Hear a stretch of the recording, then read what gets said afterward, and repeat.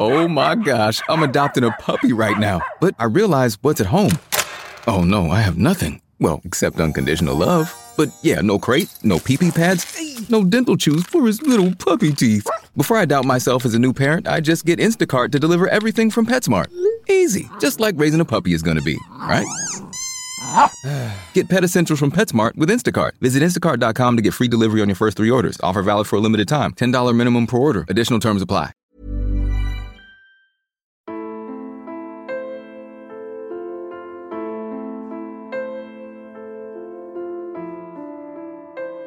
You're listening to The Wireless Reader. I'm in Quentin Woolf. I seldom give much thought to how I look. I'm most conscious of seeing when I'm lining up a camera shot, I suppose. The light must be right. Too little and my subject is a blurred presence in the murk. Too much and they're garish. I give composition a thought. The rule of thirds, the perils of accidental comedy, some pretense to art. But have I ever considered my own role, that of watcher? Are the attitudes of my gaze even worthy of consideration? I might take a less flattering shot if I take less care, but surely, assuming an adequate proficiency in photography, my gaze is the least important component of the transaction.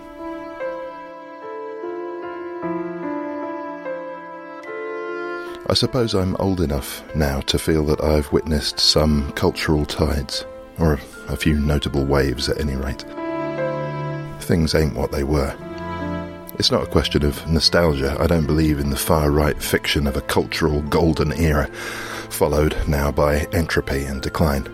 But we are changing, and in the West, communications innovations have made pundits of us all.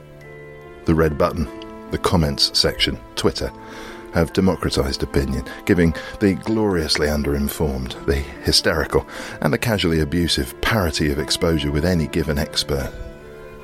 As for those of us in between who are neither lunatic nor especially illuminated and are merely average co-sufferers of the mass delusion that our opinions count for something, well, our egos need a credibility peg on which to hang our hats and to switch metaphors like car drivers, all of whom routinely rate their ability as above average.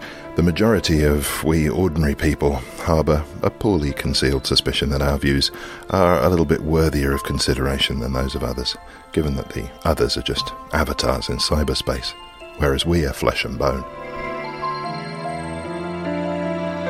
And so we speak as we find. We're cruel to be kind. We pronounce, we pass sentence. We endorse, we like, we retweet, we vote down. We watch TV shows in which ordinary people like us, although slightly more ordinary, of course, and definitely not above average, talk about the TV show that was on earlier. Sports and politics are relayed to us by columnists who give us their view, which we parrot out in turn. We've learnt to speak like the judges on the X Factor, or Dragon's Den, or the cookery shows, though we can't bake, sing, or run a business, although we may fancy we could, and that if we did, would do so with above-average success. Opinion is the oxygen for our suffocated sense of self. But it's a double bluff. We license ourselves to be big mouths because we think no one's listening. We might fancy that for all our preening we can't change the world, but we do.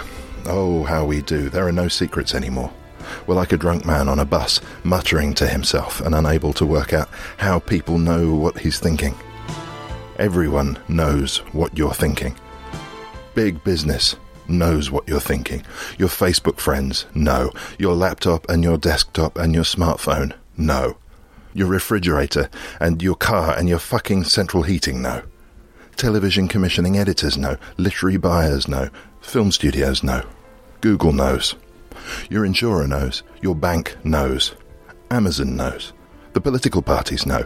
The NSA and Homeland Security and GCHQ and the Department of Defense know. Your mother knows. People you know. People you don't know. You're not the watcher. You're the watched. And there you are staring into a screen, your tongue hanging out of the corner of your mouth, dishing out your views for all to hear. Yes, there really is someone watching over you. Once we had God for this sort of thing. The fallacy of the Twitter age is that it is through what we say that we define ourselves. In fact, and we know this instinctively, very few people are listened to, as was ever the case, and it is instead by our behaviours that we're evaluated, clinically and constantly. We're not individuals, but aggregated data sets. The only people distracted by our opinions are us. Meanwhile, as digital patterns, we flock this way and that in liquid formation. We are part of tribes or demographic groupings, or perhaps one or two of us might perform electronic actions that fit a different sort of template, and in doing so trigger an alarm somewhere. Surveillance, whether by state or retailer, is achieved through keywords and algorithms by being able to bypass all your bullshit and still accurately predict 99% of what's in your head. You are entirely transparent and mostly disregarded. It's that last part that lulls you into feeling safe. But we are evolving, and tides rise and fall. Once we could not have dreamed of this much information, or of computers that could be worn. Can you imagine being tried on the strength of an agglomeration of everything you've ever said and everything you've ever thought? Can you imagine the day when a human, rather than a program, chooses to look at you? They're starting to peek around the edges. And when they do look at you, naked as you are, what will they see? The difference between a good photograph and a bad one has nothing to do with technical ability or aesthetics. Look at the difference between the clumsy family snap and the sterile professional one. The difference is love. Love when it was taken, love in its being displayed, love in how you look at it when you think no one can see you. Increasingly, you are not someone being judged by the pictures on your mantelpiece. It's just too easy to rig. Rather, you are someone being judged by the love, or the absence of love, in your gaze. The Wireless Reader. 3 writers, 3 different ways of looking on those whom we're supposed to love. Is the eye the last word in unreliable narration? And maybe it wouldn't matter were one gazing upon a distant other, but what if its object is someone who's counting on you to get it right? Viv Broughton visits days of changed status and an unstable self. Fiona Yaron-Field strives to understand whether a photographer's child can give consent, and asks whether the lens isn't a part of the mirror stage. Anne Wilding checks her phone and glimpses a void. Music is by Richard Anthony J.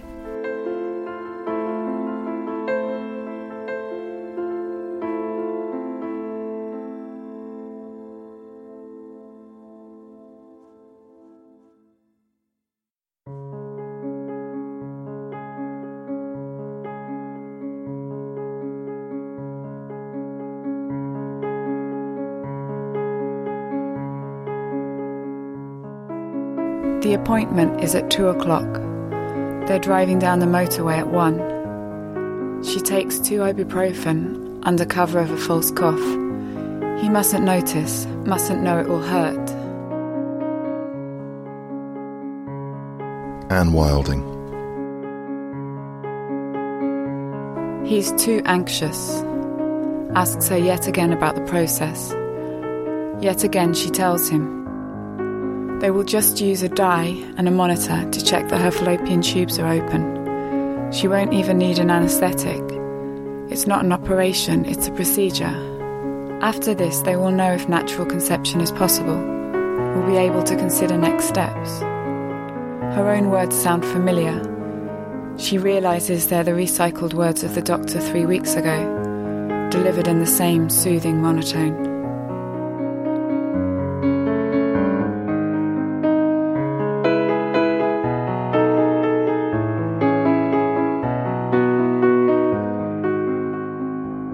The motorway hurtles past them with a speed that makes her wonder where it's all coming from. The world must be an enormous place to cover such distance and for there still to be further to go. When they get to the clinic, she will soon be in stirrups. Once she's in the stirrups, it will soon be over. When it's over, they will know more about their chances of having a baby. How he wants a baby. They arrive at the clinic 20 minutes early. He thinks they might get squeezed in now if they're lucky. She thinks it doesn't matter anyway. They've both taken the afternoon off.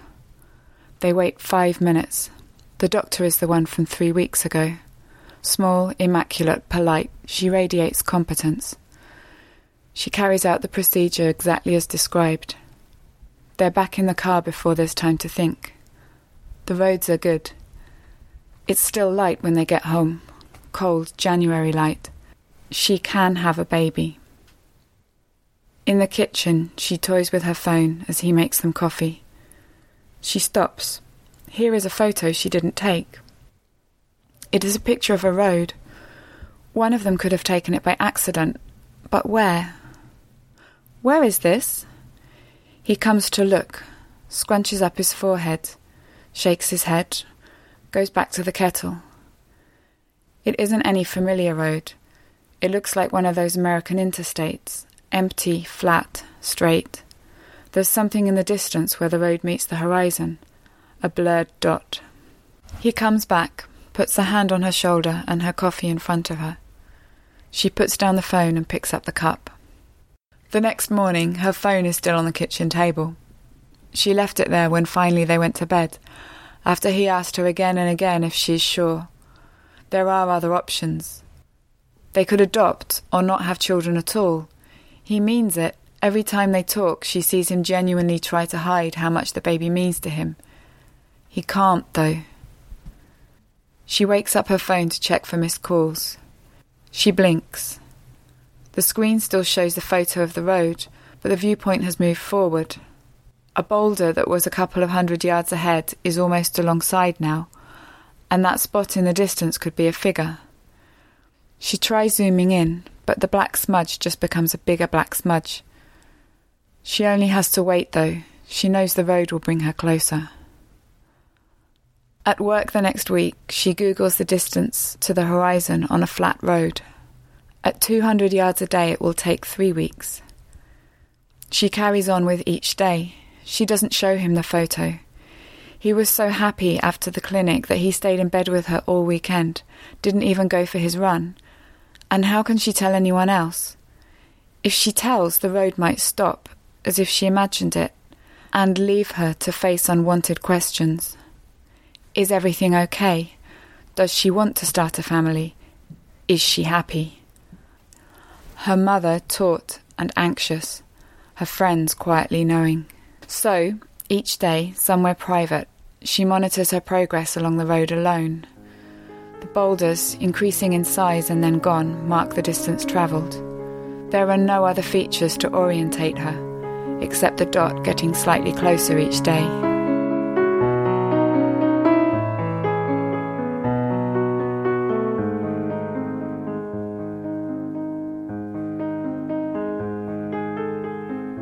By the middle of the following week, the dot looks like a figure, possibly a woman, headed for the horizon in heavy boots and a hooded coat. The gait of this person makes her tired just looking. At the weekend, they go to a seafood restaurant. With pregnancy now deemed possible, they should enjoy fish while they can. It's always we and never you, as he volunteers along in her sacrifices for the baby. As he drives, he recites his knowledge of their pregnancy do's and don'ts. He used to enthuse like this about bands and films. When they arrive outside the restaurant, the smell is overwhelming. It's a sickly, sugary sensation that gets right into her veins and poisons her whole body with nausea. She blanches as she climbs out of the car, smiles hard to show she's fine, strides toward the restaurant door, runs to the toilet and is sick. The impact to her body is like a punch. She hangs onto the toilet seat to keep her balance against a force that is not part of her. She hasn't experienced this kind of sickness before, but she knows what it means. When it stops, she washes her face, rinses her mouth and takes out her phone. She hasn't had the energy to look at the photo for a few days. The road stretches ahead as before, but the figure is only half a mile away now. Its feet drag, its shoulders slope. It inspires pity, not fear, and yet she's afraid. She rinses her mouth again. She won't tell him she might be pregnant. What kind of news is might be for a man who's waited 2 years? She will either tell him she is or nothing at all. Back in the restaurant, she says it was diarrhea, the runny omelette she had for lunch. She doesn't feel great. Can they please go home? The next morning she does a pregnancy test. It is positive. He's elated. He wants to book a checkup. He wants to go to Mothercare. He wants to look at sensible cars. He wants to paint the nursery. On Monday, they book her checkup first thing. After work, in the toilets at Mothercare, the figure in the photo stands still. On Tuesday morning, the figure is a few hundred yards away. It has started to turn towards her. Tomorrow it will be half the distance. After work, they visit the car dealer. On Wednesday morning, the hood still covers most of the face, but a woman's cheek is visible.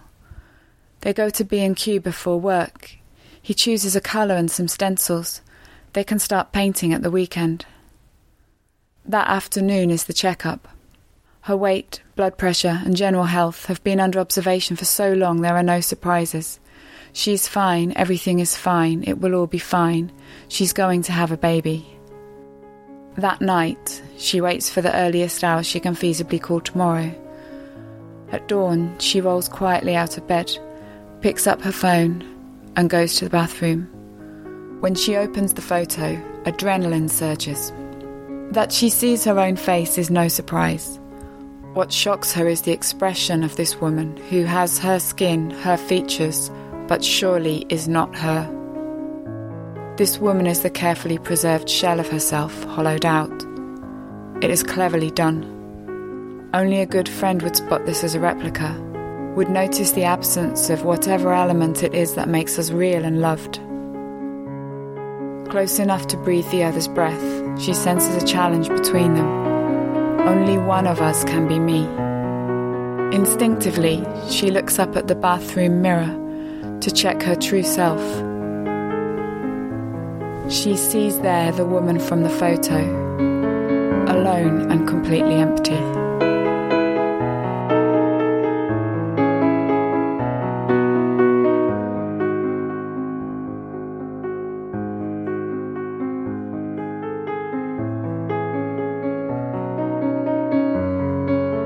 Anne Wilding runs a women's centre on Brick Lane in East London.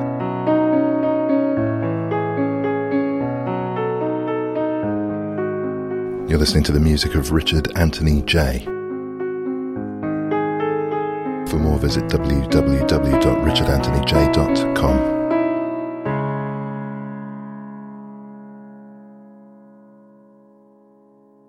I am aware that the term the loving gaze is rather ambiguous and full of loaded references.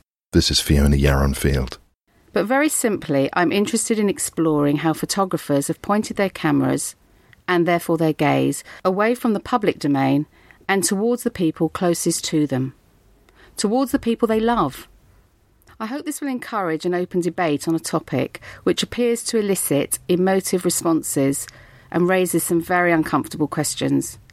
I aim to compare the attitude of the gaze between Jacques Lacan and D.W. Winnicott, two formative psychoanalysts. I want to show the link between the camera as a mirror and Winnicott's mother as a mirror in the development of the baby's separate sense of self. Following Winnicott's model, I'm considering how the enactment of the loving gaze with the camera can facilitate the separation process. I will look at my work from my book Up Close, which describes the relationship between myself and my daughter Ophir. I'm aware that this is a vast and complex area, and much of what I'm thinking about is only at its embryonic stage. As a mother who's photographed her daughter's first 12 years of life, I want to understand the unconscious motivation that has drawn both me and other photographers to explore their private lives. I would like you to see me as a good enough mother. But this path of uncovering and trying to make sense of the drive that turned my camera towards my daughter Ophir is unnerving. Is it an act of exploitation to use your unique vantage position of closeness? Can a child, for example, really be in a position to refuse collaborating in the picture making? Even if the child is happy to collaborate, are they really able to judge how they're being portrayed and in what way the imagery may be used? This is very difficult considering that the person responsible for making these choices is also the person photographing them.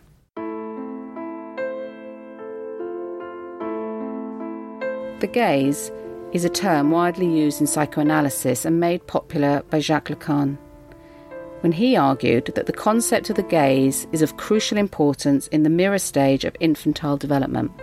Lacan suggested that the moment between 6 to 18 months, when the infant looks for the first time into the mirror, he receives a visual image of completeness and perfection. This idealised image is in sharp contrast to the infant's bodily experience of himself, which is clumsy and unintegrated, and where he is unable to perform the motor acts he desires. The mirror offers the infant an image of self which disguises the nature of his incomplete sense. This seductive image of completeness the infant incorporates as the first objectification of his own self, yet it's based on lies and deception. It makes us look more whole than we really are. Because we believe it's lies, we lose touch with our real selves, and eventually we strive to live out the image that has been given to us by others. For Lacan, then, the other is the one who leads us away from ourselves into false reflections. Like Lacan, I'm also interested in early infantile development, but I see the mirror as the loving gaze of the carer, mother or otherwise, who reflects back to us our true self, rather than Lacan's mother who would follow the looking-glass model, and are false reflectors from the start. Lacan would argue that the baby is born into an image the mother already has even before the baby existed, and that there is no escape from this. D.W. Winnicott, an English paediatrician and psychoanalyst, used the term maternal gaze to describe the looking of a mother to a newborn baby. He illustrates how a mother holds her infant securely in her arms. She gazes at the baby, and the baby gazes back at her. If this mother can really see the small being, then the baby looks to the mother and sees him or herself reflected back in the loving gaze of the mother's face. Winnicott argues that in the first few weeks and months of life, the infant needs to have his mother at his disposal and be able to use her and be mirrored by her. He suggests that this holding environment is the foundation of the development of the infant's sense of self and his own existence. With the care that it receives from its mother, each infant is able to have a personal existence, and so begins to build up what might be called a continuity of being. On the basis of this continuity of being, the inherited potential gradually develops into an individual infant. Winnicott suggests that if the mother's face does not respond to her baby's needs, say, for example, she's depressed or preoccupied by her own fears, projecting all her expectations on her infant, then the baby does not see himself, but the mother's face. The mother's face is not then a mirror. This failure would mean that the child would be without a mirror and would search for one for the rest of his life. This infant would begin to develop a false sense of self, one that adapts to the mother's needs and not a sense of its own importance. Winnicott stresses that the child who now sees the mother's face and not his own reflection becomes preoccupied with it, and in order to read and predict her moods, he watches it, adapts himself to it. In this way, he reacts to what he sees, rather than developing a creative interchange between self and other. When my daughter, Ophir, was born with Down syndrome, it was very unexpected. I don't believe I was depressed, probably more in grief. I'd lost my fantasy child, one that I hadn't even known I was dreaming of. I also lost a belief about myself. I had to learn how to see her. Ophir's disability is visual. Every time I looked at her, this Down syndrome layer faced me. This layer filled me with anxieties about her care, health, her future dependency, and I found it very hard to really see beneath it to this beautiful, tiny being. I noticed that when my own fears, disappointments and comparisons were triggered, then there was this inner dialogue, which interrupted contact with her and distorted my perception of her. For me, even a tiny gesture of her fears seemed to have inflated significance. I was lucky that my body seemed to instinctively know how to respond to her, and I found that contact through touch came very easily, almost like an animal sense. But my eyes maybe because they're too close to my brain, were blinded by disability. I'd like to break up the photographic experience into two things, into capture and then the image. So naturally I photographed her. At the time I was not conscious of my experience, but on reflection I realised that when I looked through the camera I could really see her, and that mask, as I called it, of Down syndrome lifted. It became clearer, and in these moments when I was photographing her I felt quietly present. For me, photography is not about freezing fleeting time, turning it into past tense, but about staying present in the now. I know that it is often said that the camera distances us from our subject, that photographers hide behind the lens, and that in itself it can be seen as a defensive activity. If we go back to Lacan, we could argue that, like the complete image of the mirror, the camera can offer an image of wholeness that covers up what we know to be full of cracks. Many of our family photographs are based on these lies, and we generally accept today that the camera falsifies the picture. In contrast to Lacan, Winnicott's version of the same event has a positive and creative meaning. And I believe if the subject is approached with a loving gaze, maybe the camera can penetrate in some way to the soul, to something not complete, but real. Here with Ophir, I believe it enabled this space to open up between us, which was very helpful. In this space I could more easily accept her, see her beauty and her potential. The gaze through the viewfinder narrows by blocking out distractions and simultaneously opens up one's vision to take in more. Stepping back and just observing changed my perception. Rather than being so merged and identified with her, the distance enabled me to separate my fears and my vulnerability, rather than project these onto her. It's a type of seeing, which I also understand to be the first step to psychological separation. Head over to Hulu this March, where our new shows and movies will keep you streaming all month long. Catch the acclaimed movie All of Us Strangers, starring Paul Mescal and Andrew Scott.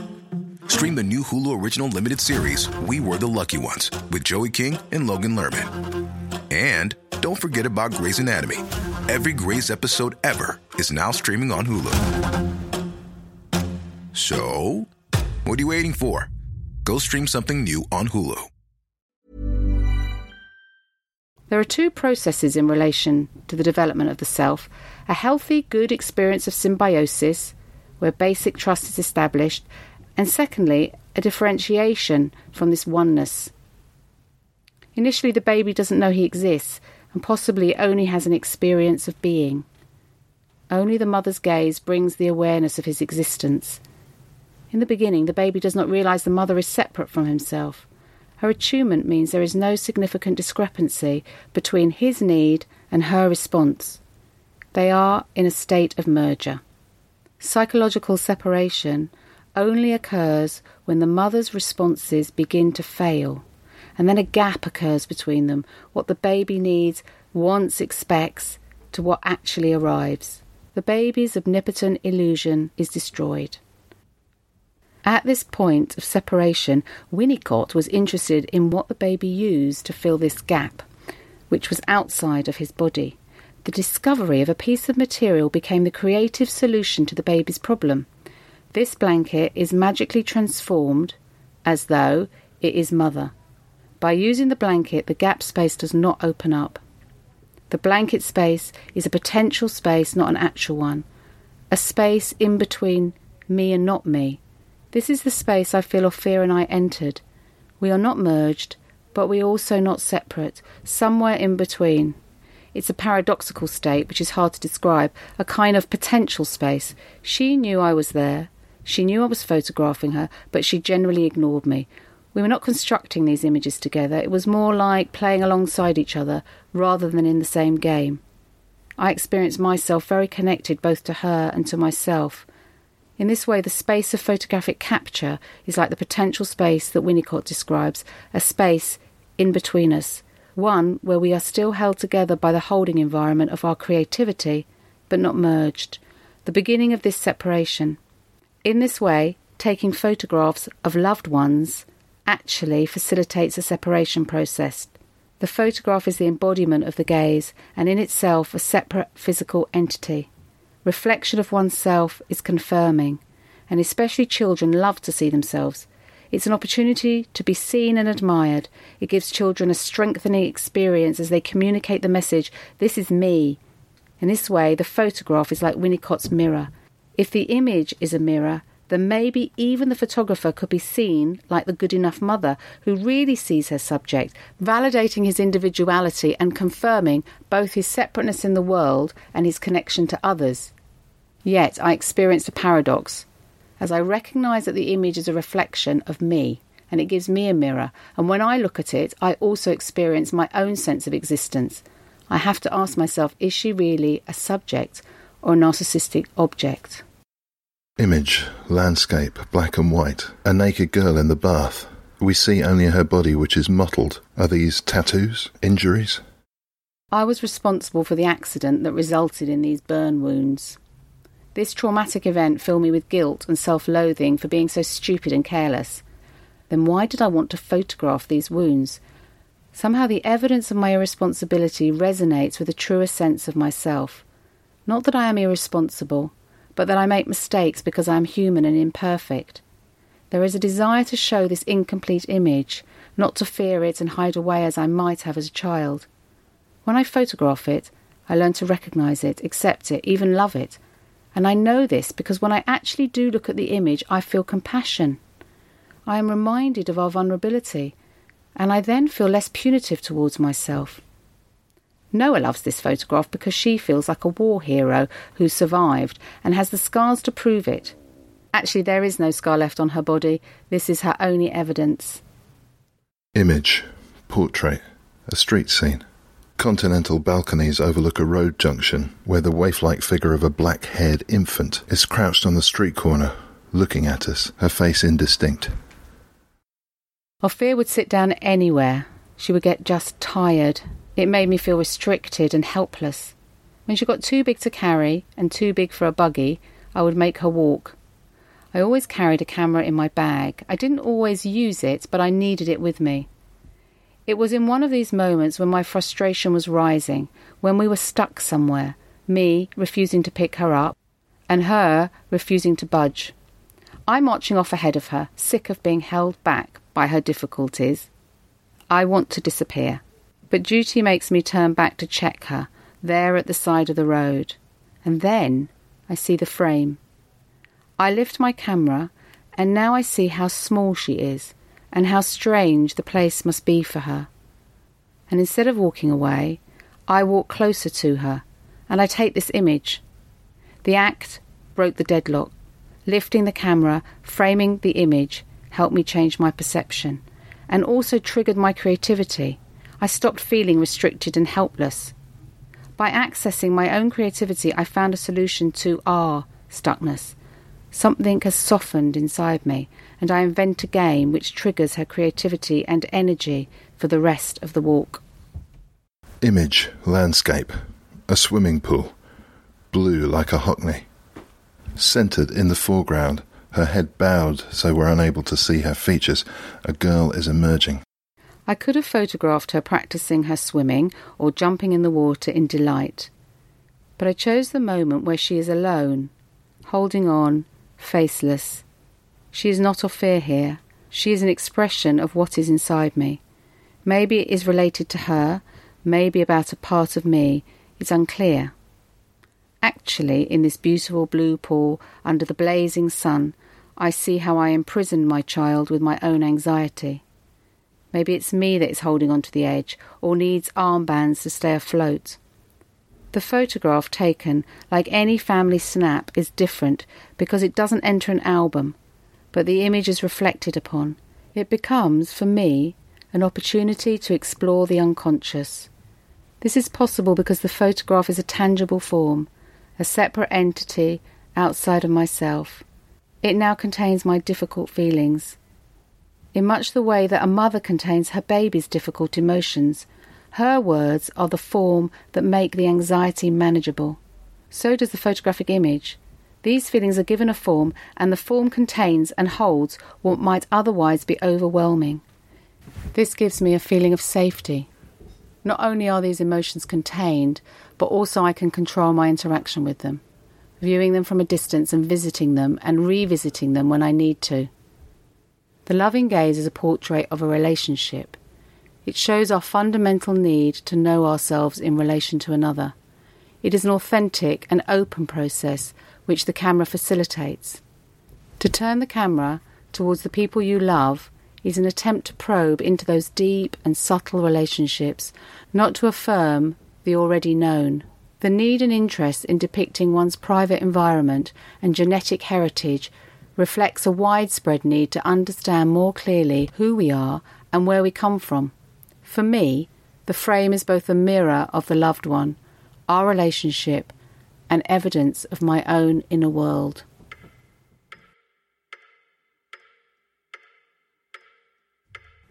Maybe the motivation to create a book that holds the fragments of our subjective experience together is not to stop time. In this small frame, I'm able to distill huge events and feelings into small, manageable elements. This frame became a way to make this material of our lives manageable, to reflect upon and to understand. The act of making experience visible is a means of releasing it from inside and making space for what's new, a way to let go. And like Winnicott's blanket, this creative process was gradual, bit by bit and image by image over years, till now it can be left upstairs somewhere on a shelf. I'm now exploring new subjects. Meanwhile, she's in her bedroom getting ready to meet her friends, probably gazing at herself in the mirror.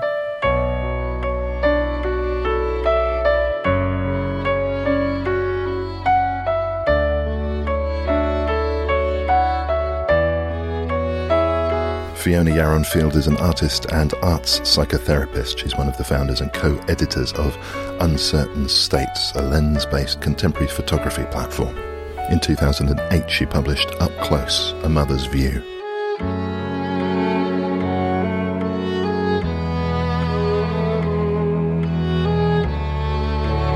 You're listening to The Wireless Reader. I'm in Quentin Woolf.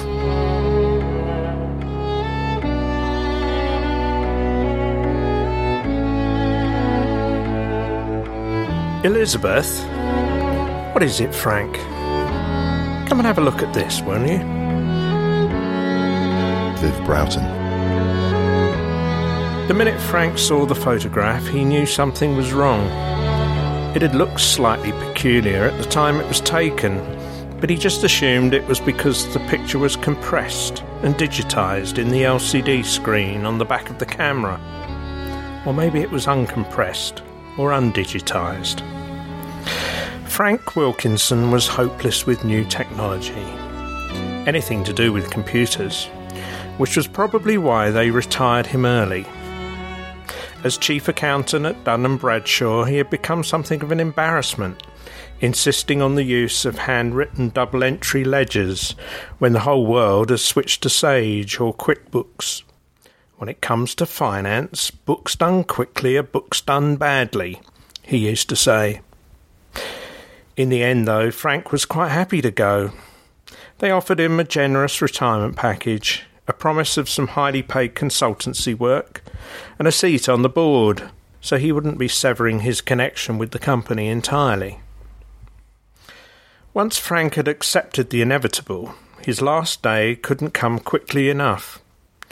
Everyone gathered in the boardroom to raise a glass and hear Jim Hemsley, the CEO, pay fulsome tribute to Frank's immense contribution to the growth of the company, despite having instigated his removal in the first place. They presented him with a solid silver tankard, inscribed with his name and years of service, 1973 to 2010. It felt as though he were being presented with his own ashes. 39 years, thought Frank. What did I do wrong? The top-of-the-range Nikon camera was the firm's official retirement gift. When he first tried to use it, Frank suspected that they had played a joke on him.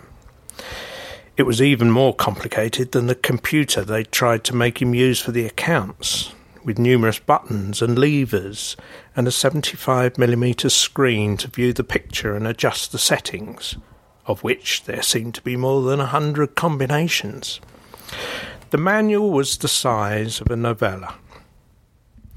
Fortunately, the button marked Auto proved remarkably useful, overriding all the other settings, and the subsequent photographs seemed to be of a surprisingly professional standard, at least as far as he could make out on such a tiny screen.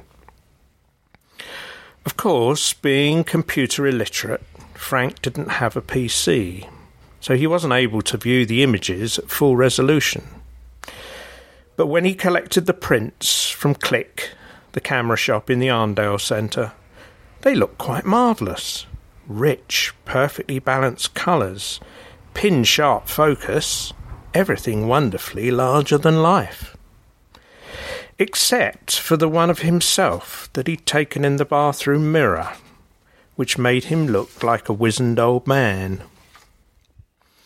A few days after his retirement, Frank took his wife away from the grey rains of Manchester for a holiday of a lifetime, in Hawaii. They stayed for a month on Maui, and although they were bored after the first week, Frank had the new camera to play with.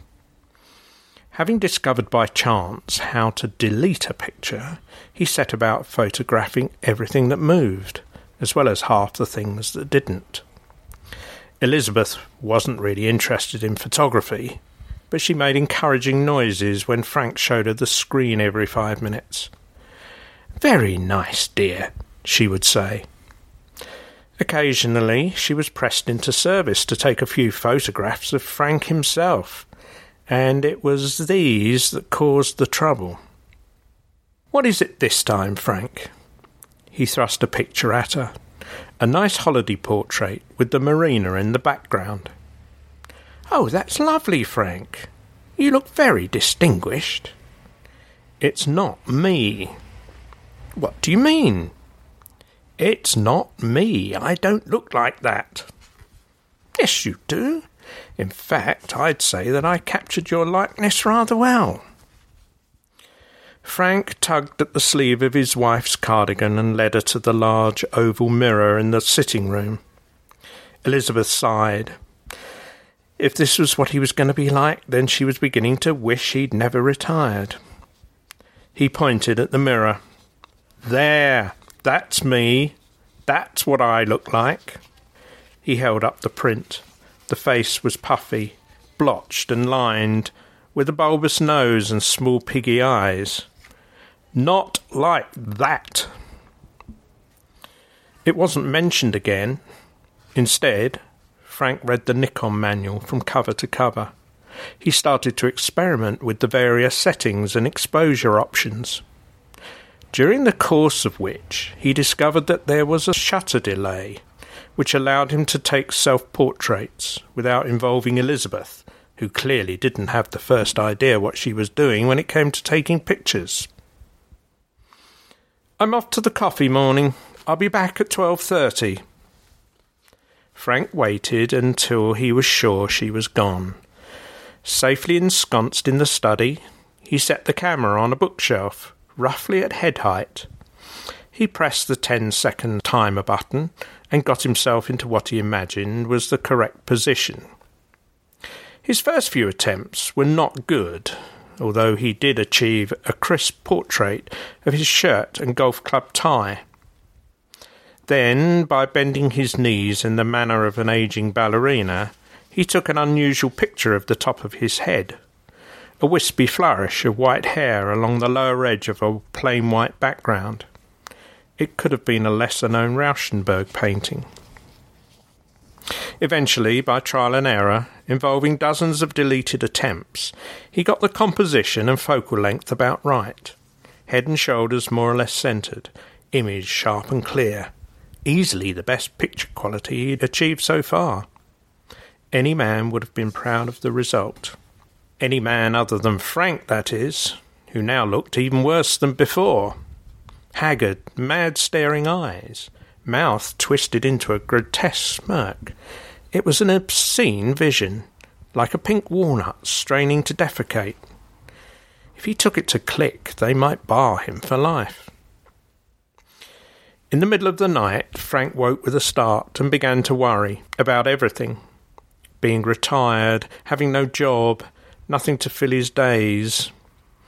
In particular, he fretted about getting old and becoming decrepit, looking monstrously ancient, even though he felt no different to the way he felt 20 years ago, especially after the holiday.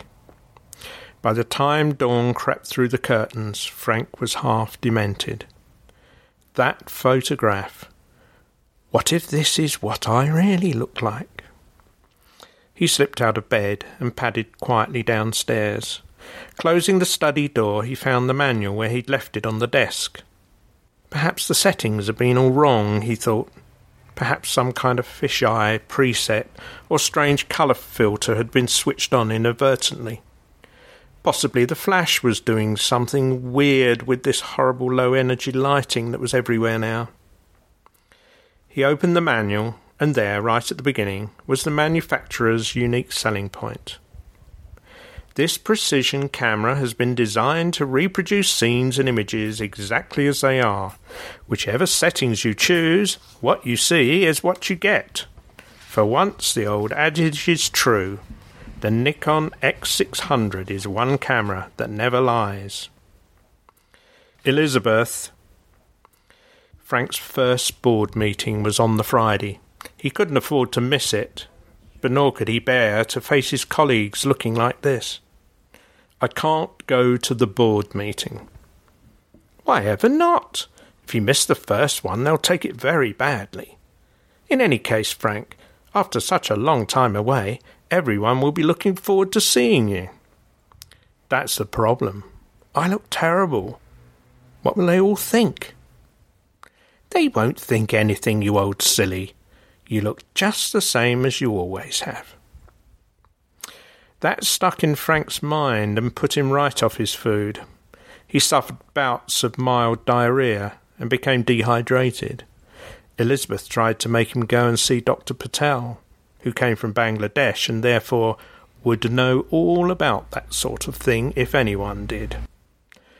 But Frank was stubborn, not least because he'd discovered 2 strands of hair on his pillow that morning and was now convinced it was bowel cancer.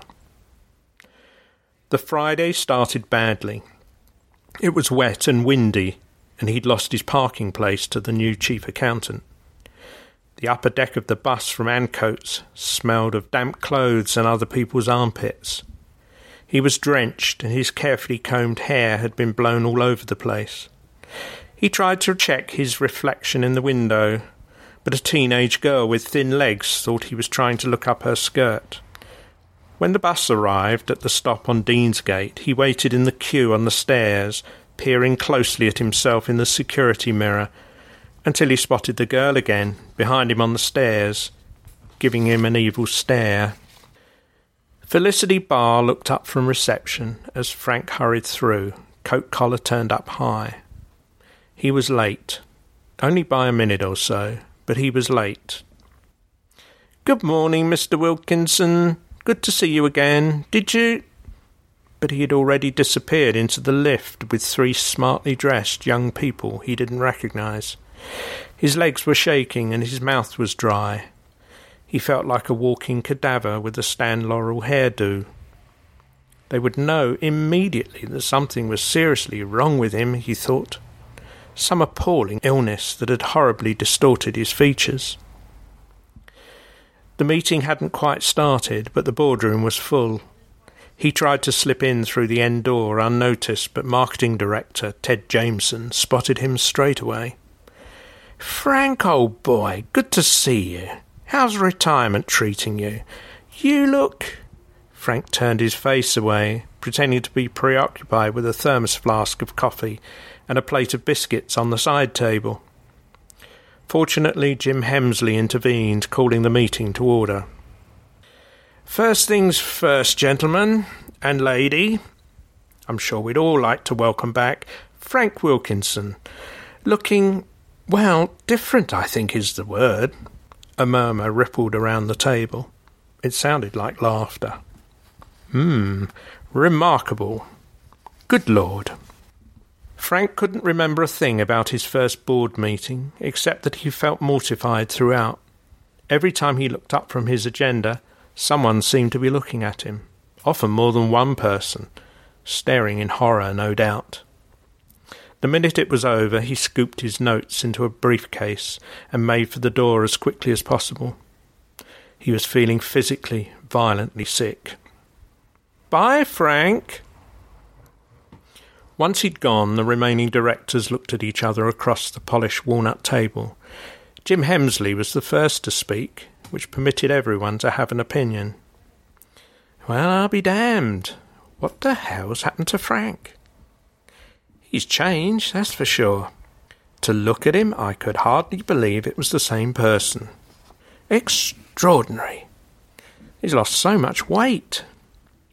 They shook their heads slowly. Seeing Frank like this had come as quite a shock.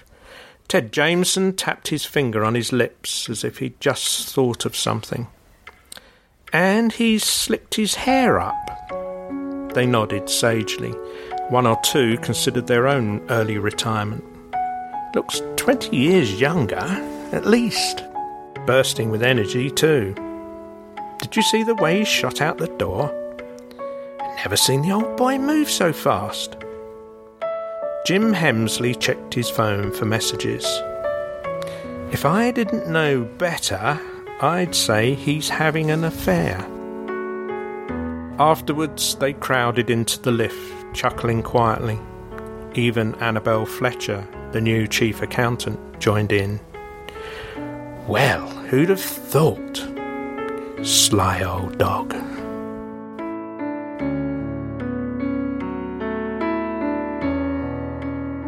Viv Broughton is a music historian and the owner of the Premises Studios in East London. For more information about the writers, go to thewirelessreader.com. You're listening to The Wireless Reader. Contributors were Anne Wilding, Viv Broughton and Fiona Yaron-Field. Music by Richard Anthony J. Production by Bernadette Barclay. I'm N. Quentin Woolf.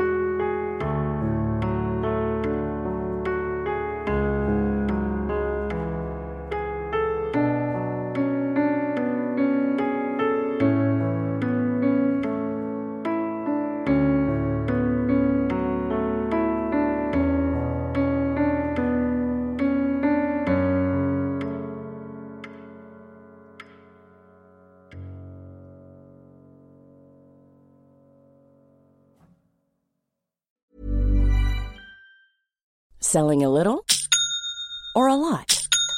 Shopify helps you do your thing however you cha-ching. Shopify is the global commerce platform that helps you sell at every stage of your business. From the launch your online shop stage to the first real-life store stage, all the way to the did we just hit a million orders stage. Shopify is there to help you grow. Shopify helps you turn browsers into buyers with the internet's best converting checkout. 36% better on average compared to other leading commerce platforms. Because businesses that grow, grow with Shopify. Get a $1 per month trial period at shopify.com/work.